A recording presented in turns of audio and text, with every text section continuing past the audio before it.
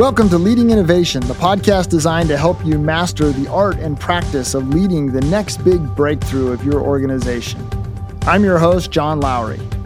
Over the last 15 years, I have helped companies and organizations find new ways of adding value to the world. Now, I want to help you. Whether you know it or not, innovation is the key to your organization's survival. But leading innovation is perhaps one of the biggest mysteries for business leaders today. Leaders know they have to do it, but they have little idea in terms of how to get to A to Z when it comes to innovation. Through this podcast, it is my goal to give you a starting point and to teach you the skills you need for creating a culture of innovation within your company or organization. With that said, let's get into episode 1 of Leading Innovation.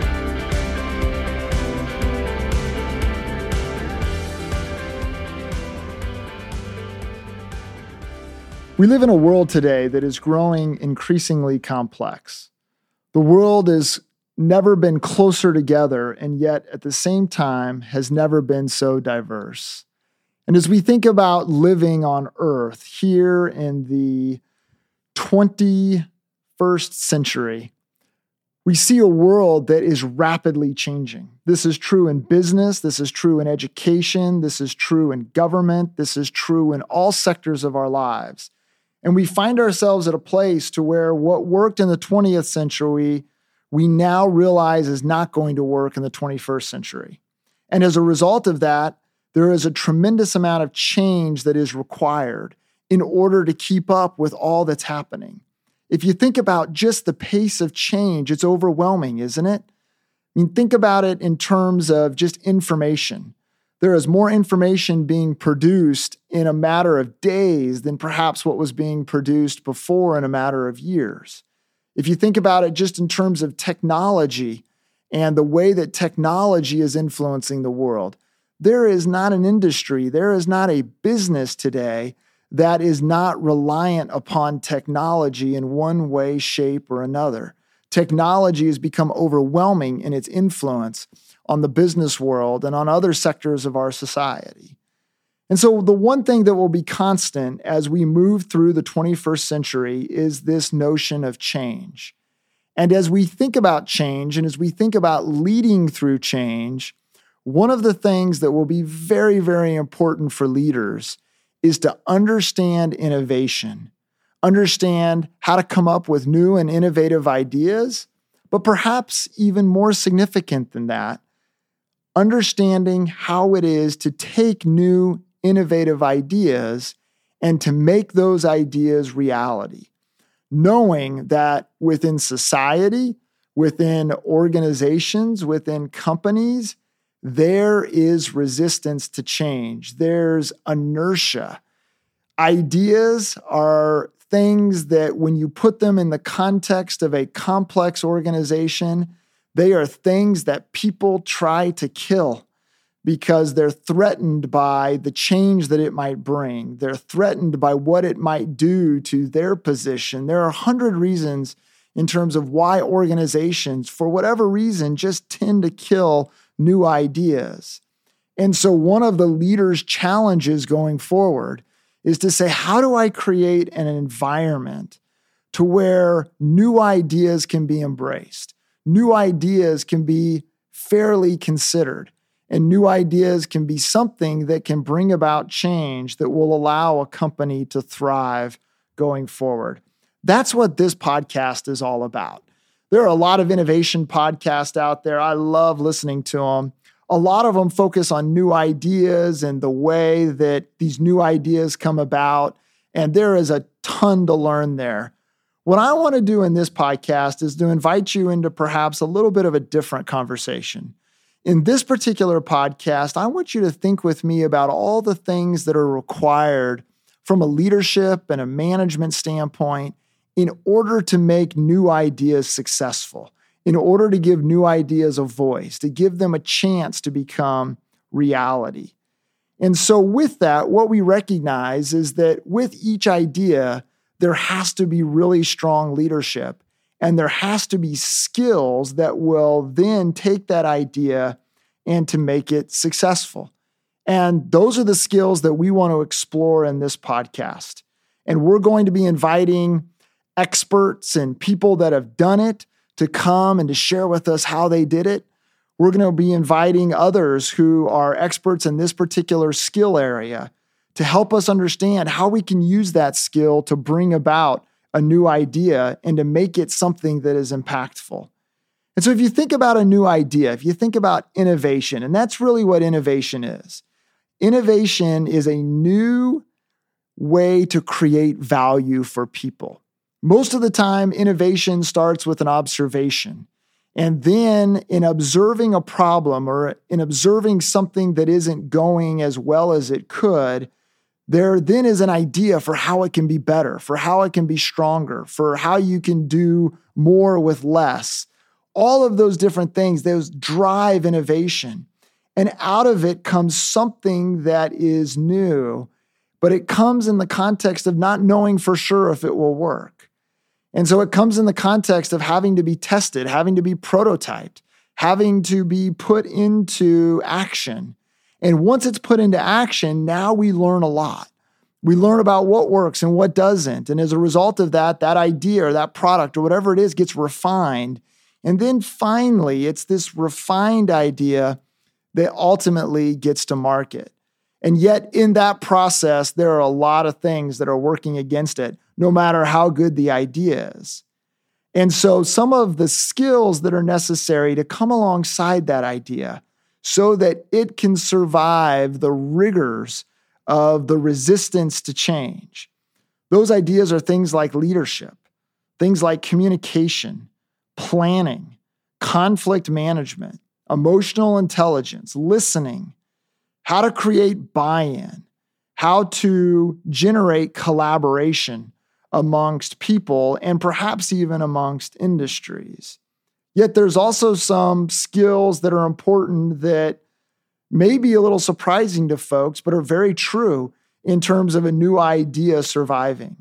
So for example, there are new ideas to where as a result of those ideas, there are winners and losers. There are some people that will benefit from that new idea becoming reality, and there are some people that won't. And so as a result of that, there are moments where leaders have to be competitive. There are also moments where leaders have to be willing to stand alone as a disruptive force.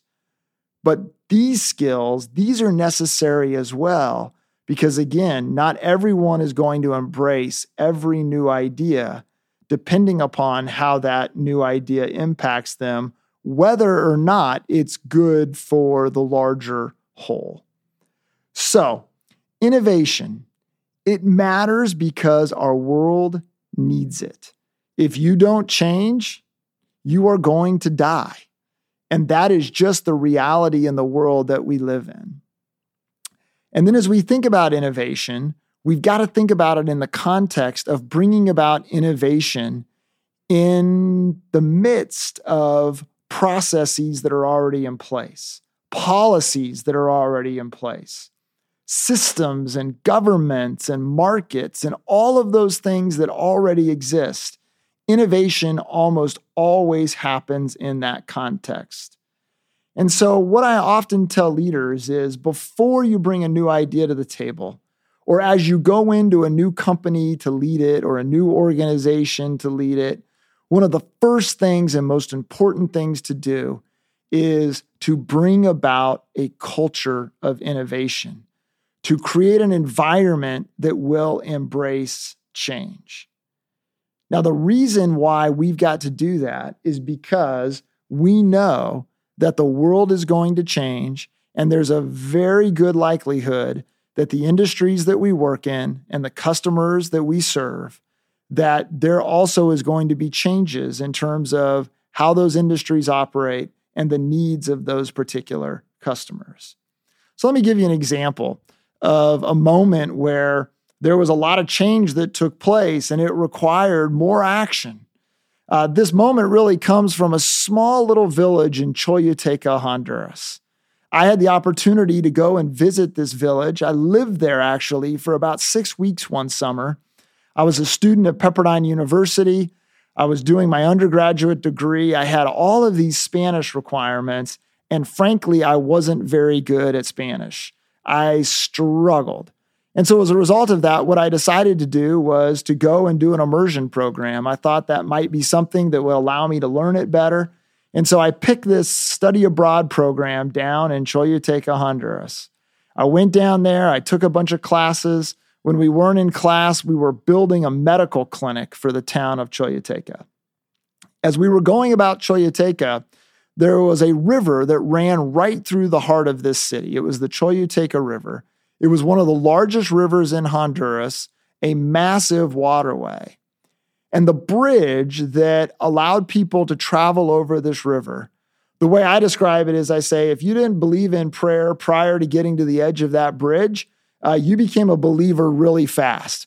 Because as you looked at that bridge, you could tell that that bridge was old, that that bridge probably had a lot of structural problems. There was no way in the world that that bridge would pass an inspection by engineers who are looking at it. And yet every day there was people that were traveling over that bridge. And I had the opportunity to travel that old bridge as well. Finally, a couple years later, after I had the opportunity of being in Choluteca, it was actually the Japanese that came in. And as a humanitarian effort, the Japanese built a new bridge for the people of Choluteca. Now, this was a beautiful bridge, incredibly engineered, well-constructed, very, very confidence building. When you got to the edge of that bridge, you knew that that bridge was going to hold. That was going to be a bridge that would serve this town well for decades and decades to come. Unfortunately, the most popular picture of that bridge is actually a picture of that very same bridge. And yet it's an awkward picture. It's a crazy scene. You look at it and you scratch your head because you don't know what just happened. Because the picture that you see is a picture of this bridge, and the bridge connects nothing. And the waterway, the Choluteca River, that the bridge allowed people to travel over, well, that river is actually flowing next to the bridge, not under the bridge. You can imagine how funny that looks in terms of just taking a look at that scene. And yet what happened here was the Japanese came in and they didn't build the bridge in the wrong place. They actually built it in the right place, and the bridge served the people of Choluteca very well for years.